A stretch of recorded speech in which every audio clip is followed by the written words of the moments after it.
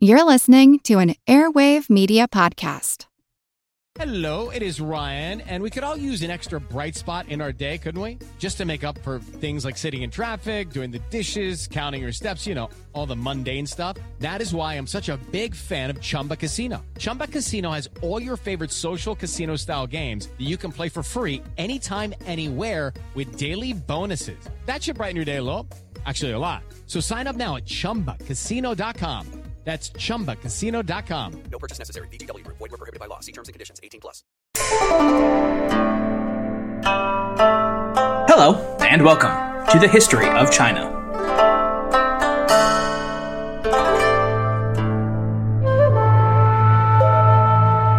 Episode 66, The Enemy of My Enemy.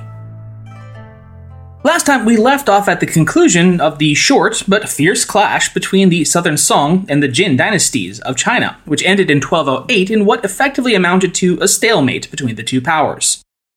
Though the Song government was forced to deliver the already dead and rotten heads of the two ministers deemed responsible for Chinese aggression against their northern neighbor, and had agreed to substantially up their annual tribute in exchange for peace, no significant territories were exchanged, and the two Far Eastern powers resumed their long-standing, if uncomfortable, acceptance of one another's coexistence. With the violent death of the bellicose chancellor Han Tuozhou at the hands, fists, and boots of the Palace Guard Corps, and the installation of the much more even-handed and moderate successor, who may or may not have played a significant role in Han's assassination, a minister named Shen Miyuan, as his new hand of government. As it stood then, the Song seemed to be well poised to resume their tripartite existence alongside Jin to the north and Western Xia to the south.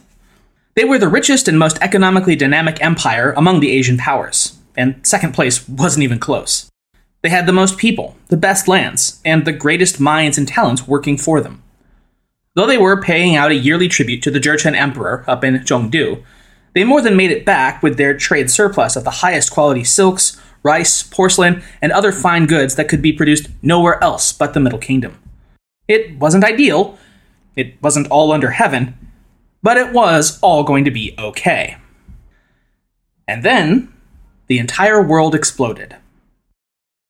Now, let me just take a moment to say what you're about to hear might seem rather cursory, and that's because it is. What I'm about to cover in about 5 or so minutes, I've spent months rendering out in loving detail in THOC's paid feed as of the now 2 and counting bonus episodes that focus on this conflict from the other side of the Gobi. I've got almost an hour and a half of content about the Mongols' strike southward, first against Western Xia, and in this latest episode, absolutely gutting the Jin dynasty. So if you'd like a more complete account, I encourage you to head over to patreon.com/thehistoryofchina, after this episode, of course, and sign up for as little as $1 an episode. You won't regret it. Okay, shameless self-plug over. Anyways, here's the abridged version. Beginning in the year 1209, the Mongols appeared like phantoms out of the swirling sands of the impassable Gobi Desert.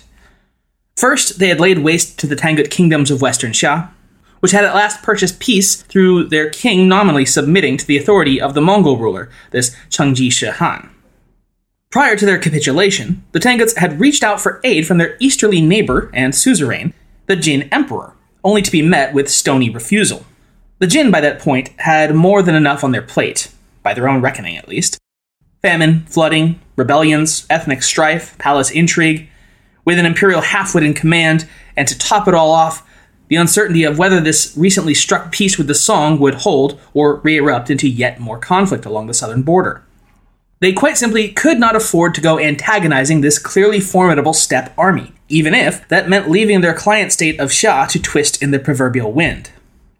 This had, of course, rather irked the Tanguts, and when they'd concluded their peace with the Mongols and switched allegiances accordingly, they were all too happy to begin taking their anger out against their erstwhile protectors, the Jin.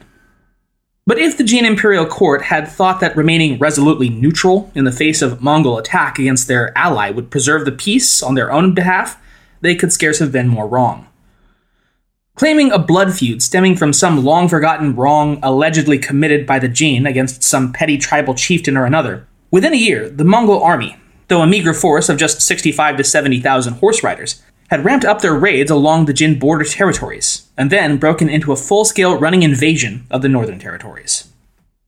The sheer speed with which the steppe riders moved, and the ferocity which they fought, was something the likes of which neither the Jin soldiers nor their Jurchen overlords had ever seen in living memory, and they had no effective counter to it.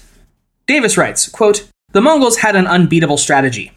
In wars against the Song, the Jin armies had proven most effective when they overwhelmed the Song with massive attacks against a few strategic areas, creating a shock that often paralyzed the defenders. In contrast, the Mongols preferred to scatter their armies and conduct a large number of smaller campaigns. This diminished the risk of large, decisive battles, while helping to identify and exploit the enemy's vulnerable points." End quote.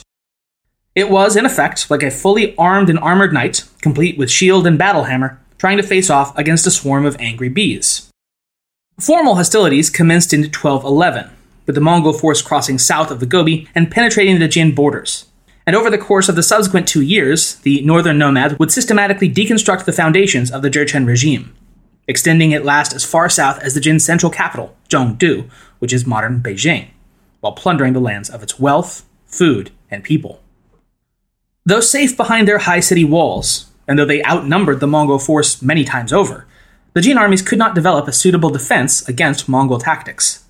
In the midst of this, the Jin ruler, known as Prince Wei, incompetent as he was unpopular, responded with a self-imposed isolation, locking himself away in his palace while the realm came apart at the seams around him, and sparking panic across the capital. Though the imperial troops would be able to put these rebellions down, it came at great cost, the largest of which would result in the killing of more than 30,000 of the capital's own citizenry. In the summer of 1213, then, Prince Wei was himself assassinated at the hands of a palace coup led by decorated Kaishi war veteran and second in command of the entire empire, He Shili Zhejiang. Though another member of the ruling Wanyan clan was installed as emperor, many suspected that Commander He Shili actually sought to usurp the throne for himself. Within months, then, the leader of the coup against Prince Wei would himself be at the receiving end of an assassination plot. None of this, mind you, did anything but sow more chaos and uncertainty into the Jin government and military structure, and it all happened at just about the worst conceivable time. Just as Commander He Shili met his untimely end, the Mongols had returned and surrounded the central capital, laying it to a 3-month-long siege. From Davis, quote, "The summer assault on Zhongdu was so frightful that to forestall a mass exodus, the Jin government prohibited all males from leaving the city. A Song embassy within 30 miles of the capital was ordered to return south, without delivering its precious tribute. The siege lasted 3 months and effectively made Emperor Xuanzong a prisoner in his own capital." End quote. At the end of the 3-month siege, the Jin emperor at last relented, offering up tremendous sums of gold, silks, horses, and people as a tribute payment, and formally submitting to the Mongol Great Khan as a vassal. Satisfied, Genghis Khan returned north with his armies, leaving the Jurchen leader to figure out how to pick up the pieces. First and foremost, he and his high officials concluded, was that they needed to get out of the clearly indefensible Zhongdu and make for the south to the southern capital of Kaifeng. This they did in the summer of 1214, leaving the central capital under the protection of its 20,000-man garrison and the subsidiary garrisons surrounding it. It would prove to be the worst mistake the Jin emperor would ever make. When word reached the Mongol Khan, who had summered on the southern edges of the Gobi while waiting for the weather to permit a crossing back to Mongolia, that the Jin emperor had fled south, Genghis flew into a rage. This, as he saw it, was nothing short of a betrayal of the highest order.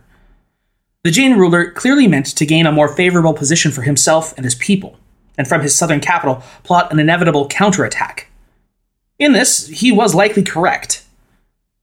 In any event, so far as the Mongols were concerned, this was a direct violation of the treaty that they had just concluded, and hostilities were recommenced immediately. Wheeling his 70,000-strong mounted force back around, they separated into 3 forces to once more ravage across the countryside. Cities that had been taken before were reoccupied and sacked, and many of the northern Jin bastions that had avoided Mongol hostilities up until this point, such as the northern and eastern capital cities, were now taken in brutal fashion.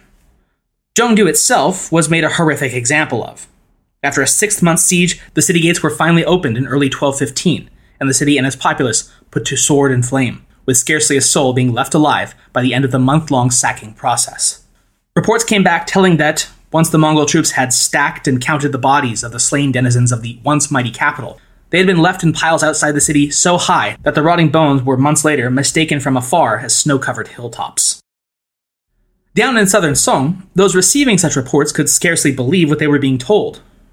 Quote, Developments in the north moved with such astounding speed that the Song court and Shi Miyuan in particular were unable to develop a coherent response. End quote.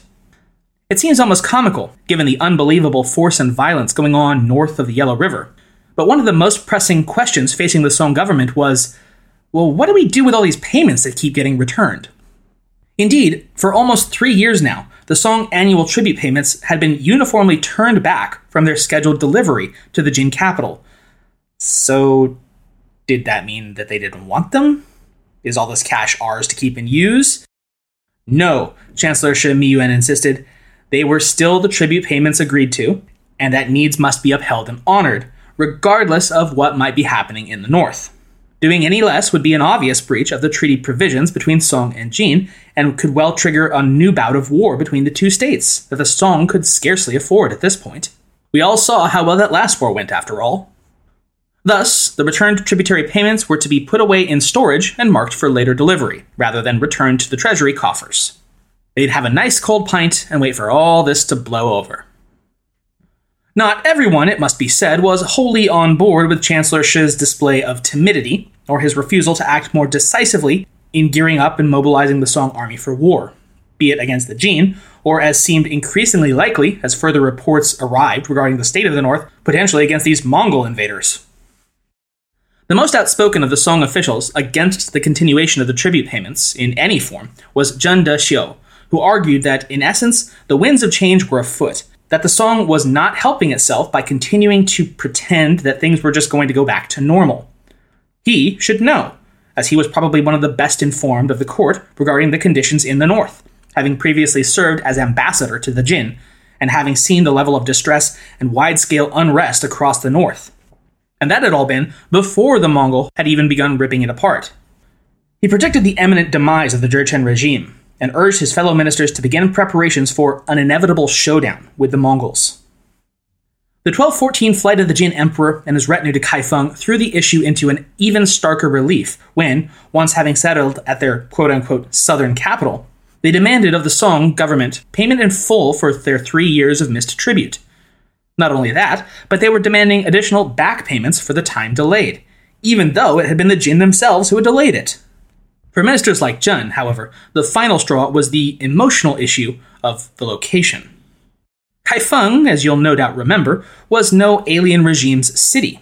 It had once been the Song dynasty's seat of power, and to be expected to present tribute payments to a foreign occupier in their own former capital was an act of supreme humiliation and an unpardonable indignity to the dynasty's illustrious ancestors. Such was the mood across Song that one of the few voices to speak out in favor of continuing to honor the terms of the treaty with Jin, the minister named Qian Xingjian, took his life into his own hands in so doing. He wrote a proposal that was novel for the time and eminently pragmatic, that made the case that Song must defer, quote, any policy response until the outcome of the conflict in the north was more certain, end quote. For the time being, he urged Chancellor Shi to maintain the tribute payments to the Jin, quote, thereby assisting them in their fight against the far greater threat to stability in the region, the Mongols, end quote.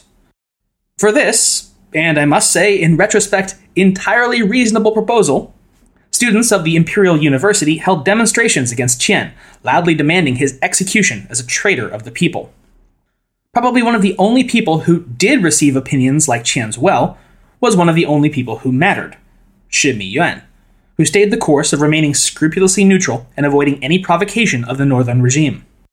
In so doing, he managed to both undermine his own political position at home and abroad. By 1214, Southern Song was the only significant power of the region that still deigned to maintain tributary relations with the Jin at all. As the conflict with the Mongols wound on, and the Jurchen's grasp of even holding on to its own territories became even more tenuous, both the Tangut leaders of Western Xia, as well as the Koreans of Goryeo, had severed formal ties with the reeling dynasty and concluded separate peace deals of their own with the rising Mongol powerhouse. That same year, the Xia had sent an emissary to Song, seeking to discuss a possible alliance against the Jin, but such overtures were studiously ignored by Chancellor Shi, who would still risk no diplomatic breach. The following year, the Song would dispatch an emissary to Kaifeng, seeking a reduction in the tribute payment, only to be laughed out of the Jurchen court at such a suggestion. The year following, the southern state would turn away reportedly more than 100,000 ethnic Han deserters of the Jin army seeking asylum in the south, once again on the grounds of not wishing to jeopardize the terms of the treaty. Again from Davis, quote, "Ironically, such extraordinary accommodations coincided with the further decline of Jin power. The Mongols, having seized Zhongdu in spring 1215, led their armies to within 7 miles of Kaifeng. The Jin were demoralized, beset with defections throughout the north and conspiracies directed against the throne." End quote. Even so, Shen Miyuan would stay the course, convincing himself that somehow remaining neutral and in good faith of his government's treaty with the reeling Jin state would spare his nation further suffering. But in that hope, he was about to be proved dead wrong. Because in 1217, it would not be the Song, but the Jin who broke the treaty of the Kaishi War and launched a last desperate invasion of the south. Judy was boring. Hello. Then Judy discovered ChumbaCasino.com. It's my little escape. Now Judy's the life of the party. Oh, baby, mama's bringing home the bacon. Whoa, take it easy, Judy. The Chumba life is for everybody. So go to ChumbaCasino.com and play over 100 casino-style games. Join today and play for free for your chance to redeem some serious prizes. ChumbaCasino.com. No purchase necessary. Void where prohibited by law. 18 plus terms and conditions apply. See website for details. At this point, we're going to be moving back up into the crumbling Jin dynasty to see what, apart from the Mongols themselves, was taking place that would in short order drive them to such desperate action. And we'll start in the closest of these regions, Shandong. Shandong is the peninsula that juts out from north-central China into the Yellow Sea, and is the final outlet into the Pacific of the Yellow River. Though it had long been the breadbasket of the north, as I've stated earlier, for the past several decades, the region had been ravaged by a series of devastating climatological disasters. The Yellow River had repeatedly flooded and changed its lower courses, resulting in widespread destruction and famine across not just the region, but the empire as a whole. It's hardly surprising, amid such trying times, that since 1206, the area had been roiled by a series of increasingly large-scale revolts against Jin rule and occupation. This reached its first climax in 1214, when the leader of the strongest of these factions, a man known as Yang the Saddler, was proclaimed emperor of the easternmost part of Shandong, with his capital at a small fishing village called Penglai. Though the Jin government was by this time more than over its head against the Mongol armies, it refused to stand idly by and let such an event occur with no response. Zhongdu dispatched an expedition against the Saddler King, and after a scant 3 months captured and executed Yang, putting an end to his would-be kingdom by the sea. Yet though Yang was killed, the unrest persisted across Shandong, continuing on in the inaccessible mountainous regions of the east. The guerrilla fighters would adopt the color red for their uniforms, leading them to become known as the Hongao Jun, or the Red Jacket Army. Herbert Frank writes of the Red Jackets, quote, "Red had always been an auspicious color in China, signaling good luck and hope. The choice of the color red had, in all probability, nothing to do with the insurgents' pro-Song feelings. Red was the emblematic color of the Song, correlated with the element of fire. Nor can we assign any religious or sectarian motivations to the various rebel leaders. The aims and objectives of all these mercenaries who disturbed Jin rule in Shandong seems to have been purely selfish and secular. Each of them tried to carve out for himself a region in which to build up a center of local power. In later traditional Chinese historiography, and in modern times, i.e. the CPC, the Red Jackets movement has frequently been labeled as nationalistic and patriotic, and as indicative of anti-foreign feelings among the lower classes. The Shandong insurgents were not, however, motivated by such modern concepts as nationalism, but rather were simple adventurers who tried to ally themselves with whichever major power could enhance their own prestige and emoluments." End quote. They were, in effect, mercenaries. And in more normal times, each would have been either crushed or bought out by the Jin, one after the next. But with the chaos now unfolding across the empire, with the Mongol explosion, they were able to succeed, and at least to a limited extent, thrive in eastern Shandong, thus removing it and its resources from Jurchen control at a time when they were needed the most. Moving further north and east, the vast stretches of Manchuria, the very birthplace of both of the last two northern dynasties, the Liao and Jin, would likewise fall away from the Jin emperor's control amidst the Mongol invasions. As their ancestral homeland, the loss of the region was of course embarrassing, but it was also debilitating. Large numbers of Jurchen and their close kin still lived across the region. The northernmost reaches of this region had already seceded from the Jin by 1214, but the southern reaches, particularly the area closest to the Yellow Sea and the Korean border, called Liaodong, was still firmly under Jin control by the time Xuanzong and his retinue decided to flee Zhongdu.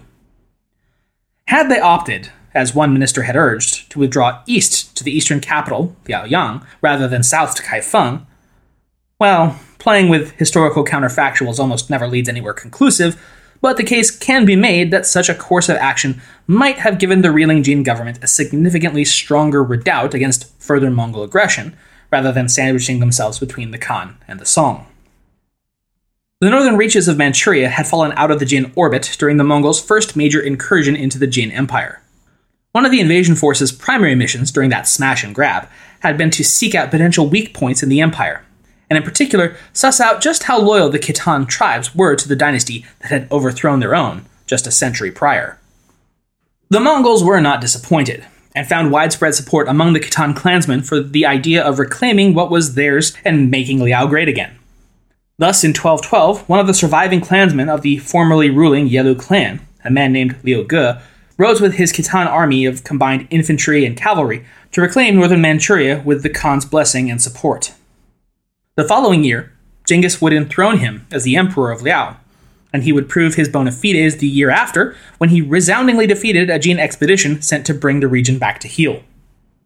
This reconstituted Liao puppet state under Mongol rule would survive, in fact, for 2 more decades until 1233, when the Mongols at last destroyed it and absorbed it into the greater Mongol Empire. The commander of that failed punitive expedition against Yelu Liu Ge and the Liao puppet empire, a commander named Fuxian Wannu, would, after the emperor's flight south from Zhongdu in 1214, take the remnants of his force and attempt to carve out a state of his own in southeastern Manchuria, again called Liaodong, with the eastern capital, Liaoyang City, as his own headquarters. In the spring of 1215, following the central capital's destruction and sacking by the Mongols, Wannu proclaimed himself independent and as the new heavenly king, or Tianwang, of Dazhen. Frank writes of this unique state name, quote, "This name was not a geographical name, as practically all Chinese state names had been before this, including the Jin itself. Dazhen is a highly literary expression standing for gold in Taoist texts. This name, therefore, was meant to proclaim that Wannu regarded himself as the true successor of the Jin, and to underline this point, he would also adopt the clan name of Wanyan, the ruling house of Jin." End quote. Heavenly King Wannu would have a rather fraught relationship with his Mongol neighbors and overlords.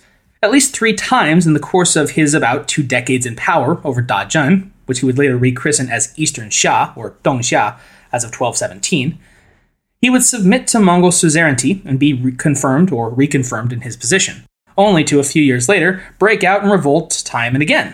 One time, abandoning the son he'd sent to the Great Khan as hostage, and another time forced in defeat to flee to an island for more than a year before finally being able to return to the mainland.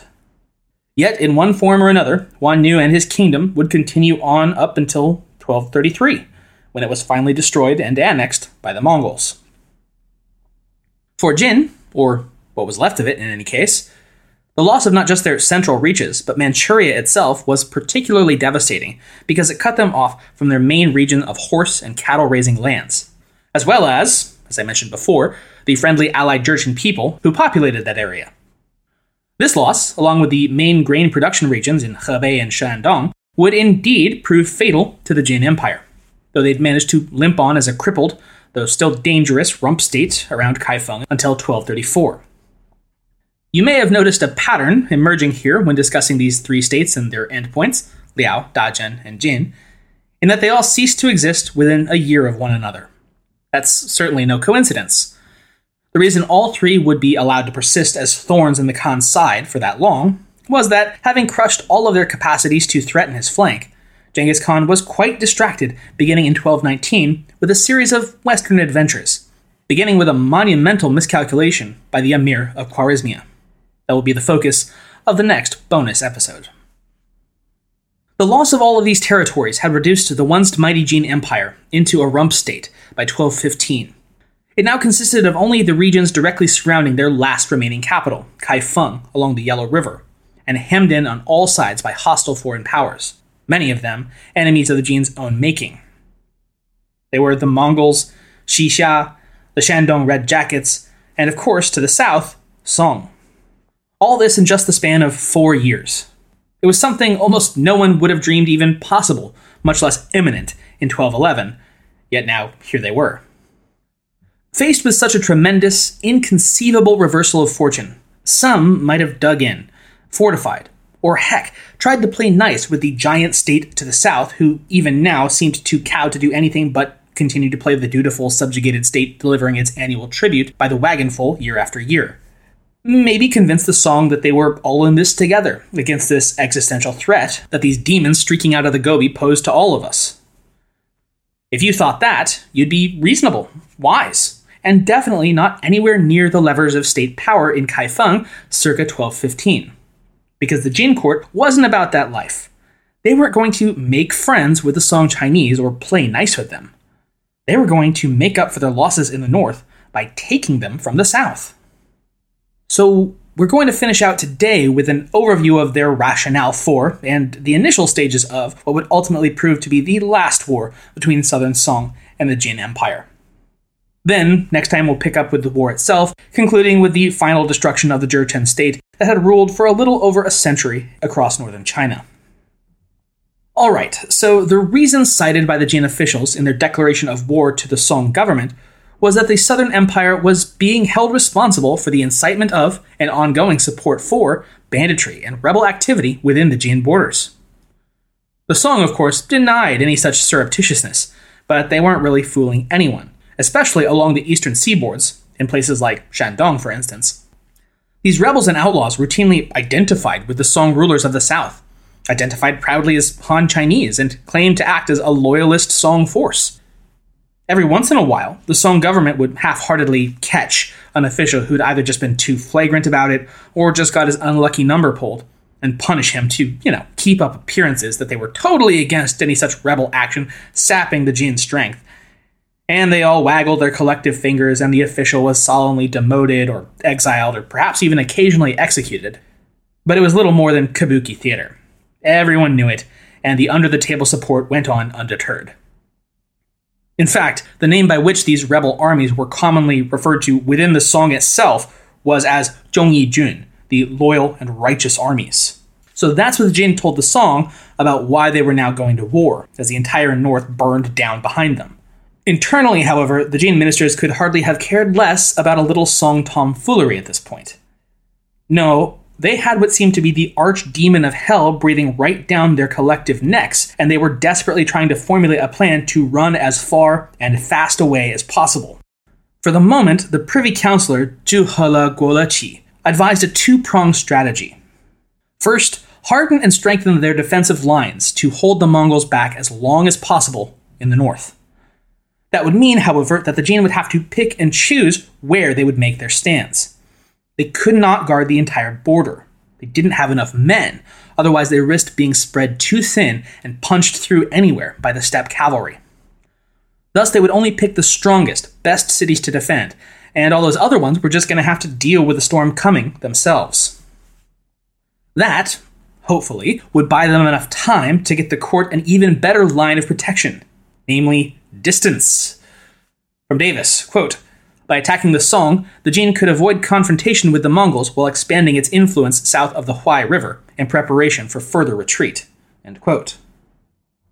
At first, Emperor Xuanzong of Jin rejected this advice, thinking it would be amazingly stupid to pick another fight while trying to flee from a first, especially since they were now smaller, poorer, and much less numerous than they'd been back in 1207, back when they'd only managed to fight the Song to a stalemate. However, in 1216, a brief, catastrophic sallying out against the Mongol army convinced Xuanzong that, whatever the outcome might be in the south, it was a far cry better than the assured destruction he faced by turning back north, or staying where he was. At last, he accepted Councillor Zhu Hele's plan, and in 1217, hostilities were formally opened against Southern Song. The Song response was weak and non-committal, and intentionally so. Hoping to contain the conflict, the Song court instructed border officials to confine themselves to defensive actions only. Chancellor Shi Miyuan waited 2 months to declare war, and he did so only after much prodding. Even after finally acknowledging that there was going to be a war and no, ignoring it was not going to make it go away, Shi Miyuan proved notably indecisive and non-committal, as usual. In fact, he annoyed his army commanders to no end by refusing to organize the Song military response under any kind of centralized imperial command structure, but instead allowing the regional force commanders to basically all do their own things.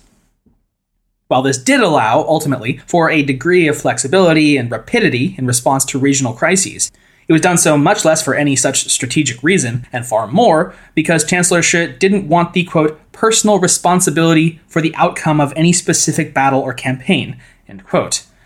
Ah yes, the old, hey, it can't be my fault if I just don't make any decisions school of leadership. Nice going, Shi Miyuan. Alright, that's where we're going to leave off today, but next time, the Song and Jin are going to square off one last time in a conflict that will stretch on for almost a decade, and really end only when the Mongols finally remember that, oh yeah, they left something undone back east. As one final little sign-off, I'd just like to note that this is the first episode being recorded on my brand new listener-paid-for microphone. It's still even got that just-out-of-the-box smell. So thank you again to everyone who has made this bite possible. I certainly hope your ears notice the difference. Thanks for listening. Step into the world of power, loyalty, and luck. I'm gonna make him an offer he can't refuse. With family, cannolis, and spins mean everything. Now, you wanna get mixed up in the family business. Introducing The Godfather at ChumbaCasino.com. Test your luck in the shadowy world of The Godfather slot. Someday, I will call upon you to do a service for me. Play The Godfather, now at ChumbaCasino.com. Welcome to the family. No purchase necessary. VGW Group. Void where prohibited by law. 18+. Terms and conditions apply.